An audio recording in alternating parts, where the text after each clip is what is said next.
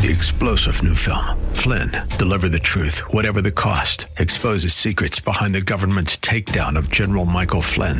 Flynn knew what the intel world had been up to. He ordered the first audit of the use of contractors. This set off alarm bells. He told the truth. He was the most dangerous person for Donald Trump to hire. They had to get rid of Flynn. Flynn, Deliver the Truth, Whatever the Cost. Available now. Watch it today. Go to salemnow.com. salemnow.com.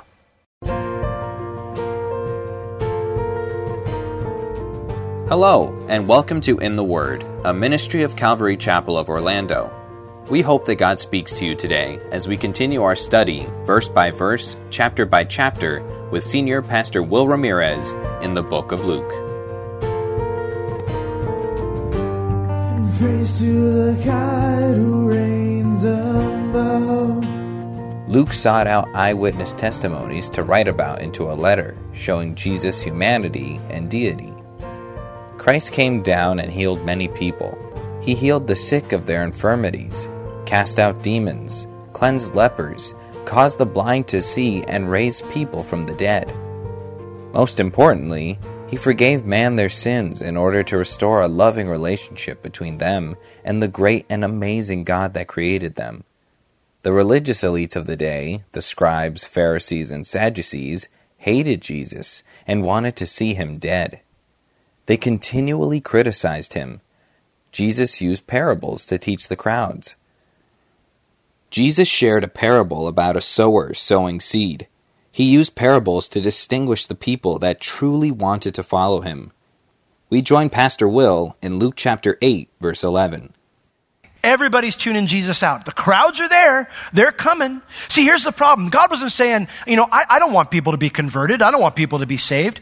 God wants stubborn people to be saved. He wants stubborn people, hard-hearted people to be converted. The problem is in Isaiah's day, it wasn't that they were all out stabbing each other in the back and not going to church and blaspheming the name of God. They weren't doing that. They were going to church. You have to read the first 5 chapters of Isaiah to understand that. In chapter 1 of Isaiah, the Lord says, all your celebrations to me, they make me want to vomit. Because you show up and you do all the religious things, and then you go home and you're nasty to your wives. You're home, you're nasty to your kids. You're nasty to your neighbor. You don't mean it from your heart. You're not genuine. You're just going through the motions. And see, the idea is if Isaiah came with a different sermon where he said, hey guys, here's exactly what God wants you to do. They'd go, okay, so we do that and we're good. And they would convert and everything would be healed and look better, when in reality, they'd still be far from the Lord. It's not that God didn't want them to not convert and be healed. It's that they would just go through other religious motions and no change in the heart would occur. So he says, Isaiah, you preach the same message over and over again until they listen. And there will be some that listen, but it'll be few. What had Jesus been doing since He came? Same message over and over and over. Repent, right? Repent, for the kingdom of heaven is close. Let me ask you something. Does that sound confusing? Do you think people walked away and go, I don't understand that, preacher? Repent, for the kingdom of heaven is at hand. What does that even mean? Turn my life around because God's coming soon. I don't know what that means. Preacher, I wish the preacher made more sense. I wish the preacher made less sense. I wish the preacher preached too long. Preacher preached too short. Whatever it might be, the point is, no one's coming away with that response. You have only one response to that sermon: to either repent or to reject. Now, the fact that the crowds are still coming and yet Jesus only has this small group of disciples, what does that tell you? They're not repenting. Here He's speaking to them plainly because they're actually listening. But He's not speaking to the others plainly because why? They wouldn't listen to Him even if He spoke plainly. See, if they said, what's this nonsense? He's teaching in parables now. This guy's lost his mind. His whole prophet thing's gone to his head. He's got a Messiah complex. He's lost his mind. Well, if Jesus said, hey guys, sorry about that, let me explain it to you, their response wouldn't have been any different. So Jesus isn't going to give them the explanation. He's just going to give them the parable. Because if they won't respond to the truth they already have, why would He give them more truth? The idea here is that Jesus had been clear with them. He wasn't confusing. He had preached repentance, but did they listen? No. See, despite all the miracles Jesus did, all the love He showed them, all the hope that He gave them, only a small group listened. So Jesus still ministered to the crowds. He still spoke to them. But because they were tuning His teaching out, He just spoke in parables now to them. Now, if you were really listening to him and you truly wanted to know what God wanted for your life, you would go to him and you'd, like the disciples, and you go, hey, Jesus, pardon me, man, but I don't understand a word what you're saying, but I want to. I want to. Will you help me out? I promise you this. Jesus would have turned to him and go, hearing you don't hear and seeing you don't see. No way. Because when the disciples came to him, he explained it to them clearly. The only people that did come to him were the disciples, so they were initiated into the truths of the kingdom. Which brings us to the point of the parable. Am I good ground for God's word? So Jesus explains the different types of ground. He says, now the parable is this. The seed is the word of God. And we need to stop there for a minute because that's important. It's so important. Because we need to know two important things. There's nothing wrong with the message, and there's nothing wrong with the messenger. Jesus, nothing wrong with him. All the prophets God sent, nothing wrong with them. The scriptures have nothing wrong with them. Proverbs 30, verse 5, it says that every word of God is pure. It's untainted. That's why the best thing for me to do is just read it and explain it. Not get up here and do whatever. Read it and explain it. Get out of the way, preacher. In Psalm 33, verse 4, it says, the word of the Lord is right. It's never wrong. There's nothing wrong with it. I remember when we first planted the church over in Sanford, we would come here on Sunday morning sometimes when nobody came to church. And there was a worship leader here he wrote a song based on that psalm. The word of the Lord is right, and all his works are done in truth. You might remember that song. And I was stuck in my head because it was scripture. But it's true. There's nothing wrong with the message. And there's certainly nothing wrong with the sower. So that means every seed is fully capable of springing into life, no matter what ground it falls on. It's not the seed's problem, which means the sower is genuine. He's making a genuine offer to everyone, even those he knows will reject him, even them. Now, that means the problem of why someone isn't saved doesn't lie with the sower or the seed. It lies in the choices made by the listener, of which there are 4 kinds you can make. Now, the first type of listener and the first choice is a bad one. It says, those by the wayside are those who hear. But then comes the devil and he takes away the word out of their hearts, lest they should believe and be saved. Now, what's interesting is Matthew says the word sown in their hearts. He takes away the word sown in their hearts. And that's fascinating to me too, because it means that God always plants his word in men's hearts. God doesn't just haphazardly throw seed out there and, well, whatever happens, happens. No, he takes it and he plants it in our hearts. Now, what do we do with that? That's what when we read in James, our scripture reading, it talks about the implanted word of God. But the only person who benefits from it is a doer of the word. If you just hear it and you either ignore it or you reject it, then what's going to happen? The enemy is going to come and snatch that up, and it will be no good to you, even though it's perfectly capable of doing you all the good you need. It will be no good to you. That brings us to a question. Have you been coming to church or going to Bible study, but just kind of going through the motions, figuring it'll come in handy at a later date when you're ready to obey the Lord? Jesus is saying you're deceiving yourself. You're deceiving yourself. You're only becoming harder. So get off that road and get into the master's field. Now, the next type, it says, is the bedrock. Those that are on the bedrock are those which, when they hear God's word, they receive the word with joy. But these have no root, which for a while believe, but in a time of temptation they fall away. Now, the word there, receive, it means to readily receive information and regard it as true. You hear the word of God, and you think, this is what I need. This is good. I am so happy I heard this. And that sounds like a good response, right? But the problem is, when a time of temptation, literally a time of examination or testing. The word temptation there means to examine the genuineness of something by putting it through a test. Matthew and Mark say the test is persecution. So the idea is when God allows persecution to come into that person's life, it says they fall away. Mark says they become offended. They're angry at God. The word fall away, it means to abandon a former relationship. They bail on God, basically.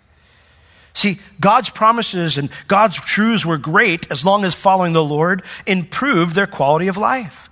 But once persecution came, they decided following the Lord wasn't worth it, and they bailed.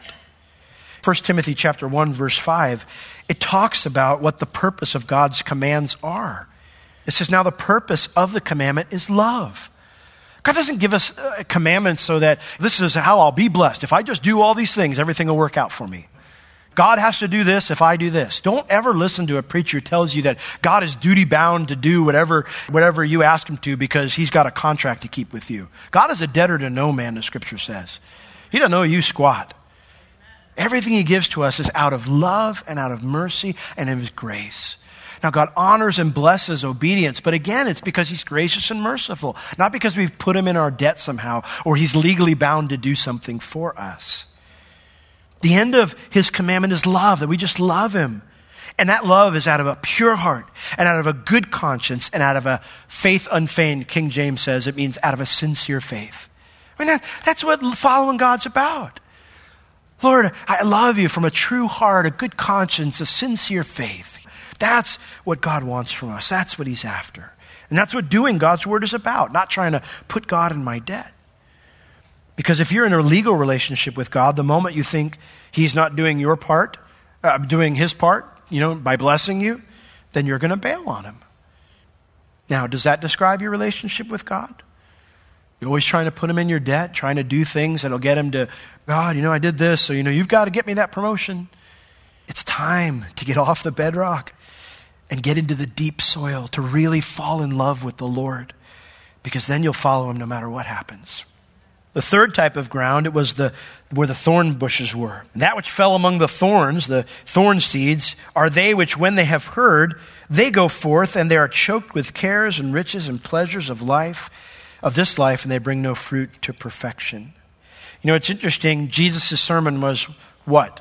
Repent, for the kingdom of heaven is close, right? Turn around.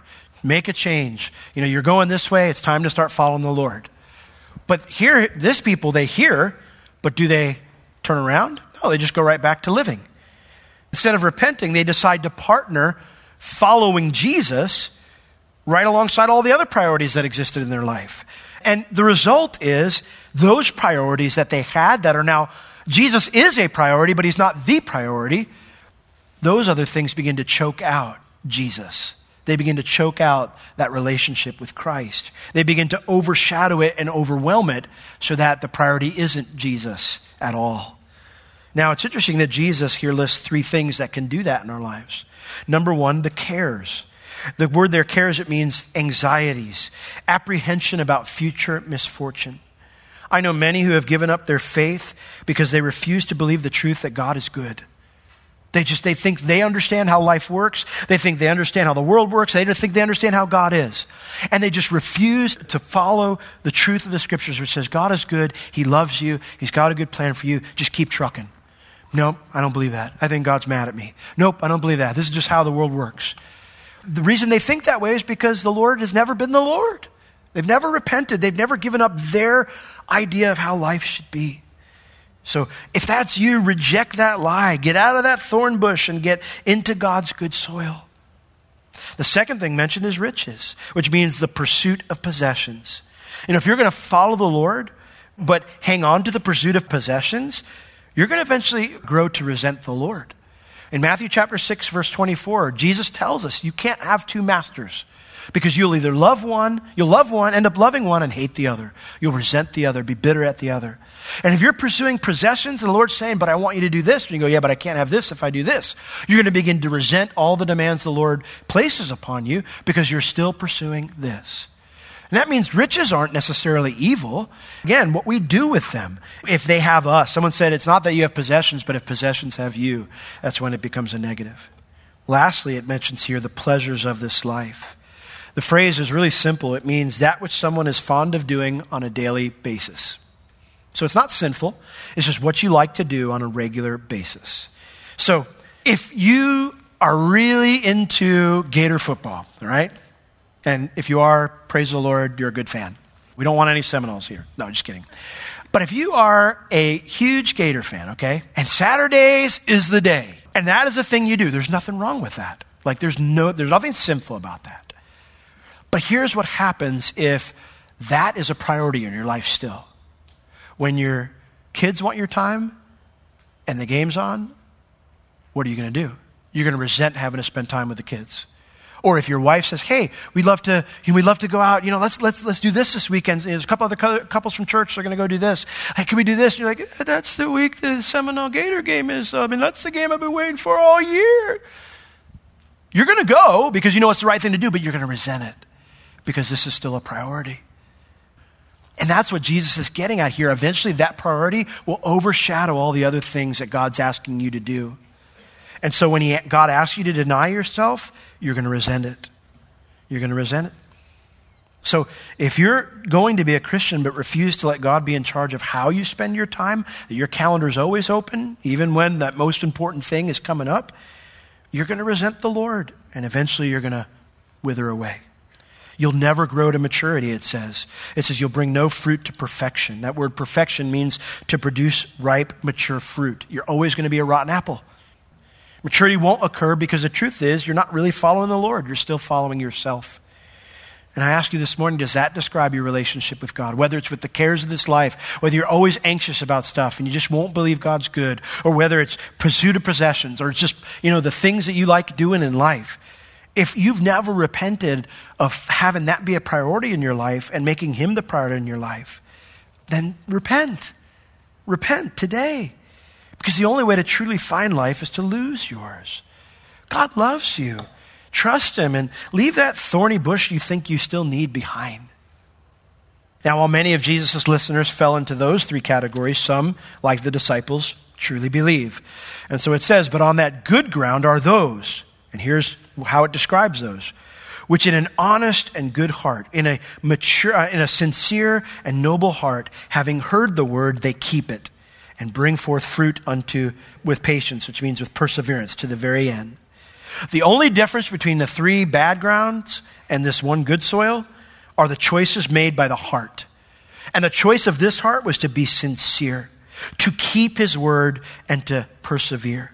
The word there, to keep, it means to make it your own. See, a person who embraces God's word, they make it their own by committing to live it out no matter what, to the end. And they grow to become mature. They follow the Lord unto the end. Might we think, okay, now we understand it, but the truth is Jesus still hasn't made His point. He's only explained the meaning of the various grounds, soils that are there. So what is His point? Well, in verse 16, Jesus starts by giving an illustration. He says, guys, no man, when he has lighted a candle, covers it up with a glass or a bowl, or he doesn't put it under a bed. He puts it on a candlestick so those who enter into the home can benefit from the light, know where they're going, right? Jesus used this illustration to show how we need to live godly in public as a testimony to others. Let your light so shine before men that they may see your good works and glorify God, right? Well, here He's using the same illustration, but for a different purpose. Verse 17. He says, for nothing is secret. Nothing that you try to keep secret, it shall not be made manifest. Neither is anything hid. Neither is anything tried to be kept concealed that shall not be made known and come abroad, to come in clear and plain sight. Many people in Israel during Jesus' day, they had the appearance of godliness, but they belonged to that first group who they really didn't take it to heart at all. God tried to plant His word in their heart and they rejected it. They didn't embrace God's word. So the idea here is that they looked religious, they looked moral, they looked spiritual, but someday it would be revealed the true condition of their heart, the true soil. It will be revealed. And that shows us that religion, morality, generosity, hospitality, you name it, they're only of value if they're preceded by repentance and genuine faith. The question then is not, am I religious, moral, spiritual, generous, hospitable, nice, any of those things? The question is, how am I listening and responding to God's word? That's the question. And that's Jesus' point, verse 18. Therefore, here's His point. Everything He said, the story, the explanation, everything, it comes to this. Therefore, take heed how you hear. Therefore, take heed. You must pay close attention to. It's imperative. You've got to do this. You must pay close attention to. You must watch out for how you hear. Listen, you can be here today, but completely ignore the sermon. You can be here today and completely ignore the loving exhortations of others when you have a conversation with them after I'm done rambling. You could listen to my sermon. You could listen to what other people are actually saying, not completely ignore them, but not embrace the truths that are being spoken to you. You can even hear what's being said by me or someone else and say, yeah, I need to do that, but never repent. And even more important is that you can do any of those things without even realizing it if you don't make a point to pay attention to the condition of your heart. How are you hearing? I guarantee you there is someone here today who has heard my words but is not listening. And Jesus is calling them to not do that. That's the point, which is the whole point why he told a parable in the first place, because no one was listening. See, if anyone had sat down to think about it for a minute, they would go, I'm not doing it. I'm missing the point. And when they would come to Jesus and he would give the explanation, they would realize, that's the point. I've missed the point. I've not been listening. I don't want to do that anymore, God. I want to listen to you. Because if you and I are not paying attention to how we hear, we will grow hard toward God wherever we're at in our spiritual journey. Now, if we do pay attention to how we're listening, wherever you are in your spiritual journey, you might think, man, I've got so far to go as a Christian, but I promise you this, if you will listen and really take it to heart, you will grow. You will grow and you will finish that race. That's what Jesus says here. For whosoever has, to him shall be given. Even if you've only got a little bit of faith now, even if you only have a little bit of knowledge about Jesus, you might be bungling fools like some of these disciples were. But you know what? They finished their race, didn't they? They finished their race and they grew and they matured. So even if you have the smallest of faith, smallest of knowledge, if you come here and when you read your Bible, when you're interacting with other believers and you're receiving from the Lord, you go, God, what do you have for me? I want to listen. You will grow. On the other hand, I don't care how long you've been a Christian, but if you hear somebody talking, you go, yeah, I've heard that before. Or you just kind of aren't really grabbing hold of it and embracing it. He says, and whosoever has not from him shall be taken even that which he thinks he has. A long-time believer, if they don't pay a close attention to how they're listening, they will begin to backslide but think you're just as spiritual as you used to be. An immature believer will slowly slip away from church, slip away from Bible reading, but still go, I'm a follower of Jesus. An unbeliever will grow firmer in the rejection of Jesus, all the while thinking, but I'm open to truth. No, you're not.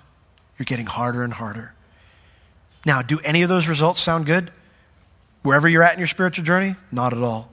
So let's not do that. Amen? And what better time to re-examine our heart condition, to give it the attention it needs, than the Lord's Supper, when we remember what Jesus did for us on the cross. Before we do that, though, and as the worship band comes forward, Jesus illustrates this point with one last thing here. Look at verses 19 through 21. Then came to him his mother and his brothers, and they could not come at him because of the press. And it was told him by certain which said, your mother and your brethren stand outside. They want to talk to you. And he answered and said to them, my mother and my brethren are these which hear the word of God and do it. Now, why were Mary and the brothers, and the Bible says the sisters were there too? Why were they there? Mark 3:31 tells us because they wanted to rescue him from embarrassing himself even further. All the buzz was around going, Jesus has lost his mind. He's talking in parables now. And they thought, we got to get him out of here. He's got a Messiah complex and now it's gone to his head. He's talking nonsense. And so they're coming to get him out. They're not coming to listen or to talk to him. They're coming to pull him out and get him out of this crowd. And so when Jesus is told, hey, they're here for you, he knows why they're there. And he says, my mother and brethren, who are they? I'll tell you who they are. They're right in front of me right now. The ones who are listening, the ones who want to learn. See, what's interesting is Jesus' family didn't hear the buzz from Nazareth and then travel all the way to wherever this was by the sea to come get him out of trouble. They were in the crowd too. But they weren't listening either.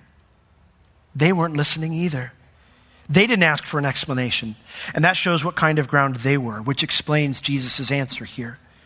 Now, if Jesus' own family, who'd been around him more than anybody, they needed to re-examine their heart condition and repent, then are any of us above self-examination? No. If Mary, who'd been visited by an angel, could become hard, then so can you and I. Because being a part of God's family isn't about proximity to Jesus. It's not about being in the crowd. Everyone had that. It's about embracing what he says. And only the disciples did that. So as we take the elements and the ushers pass it out, I would encourage you to hold on to it. And as we sing, let this be a time where you remember Jesus' love for you, but also where you decide to examine your heart and say, Lord, I want to be a disciple. I want to be a learner. There may be many people that claim to know God, but often most people only know about God. To be a fan instead of a follower. To make God into just a ritual instead of drawing closer to His presence and opening the heart up to hear from Him.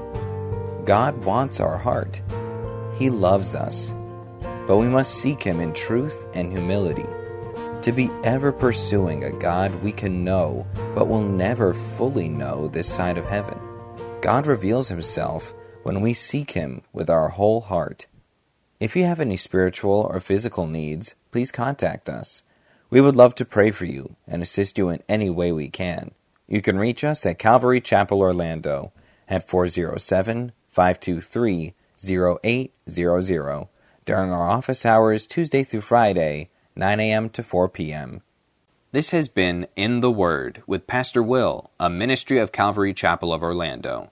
You can listen to all of Pastor Will's sermons and find other valuable resources online at www.calvarychapelorlando.com or on the Calvary Chapel Orlando app, available on iTunes and Google Play.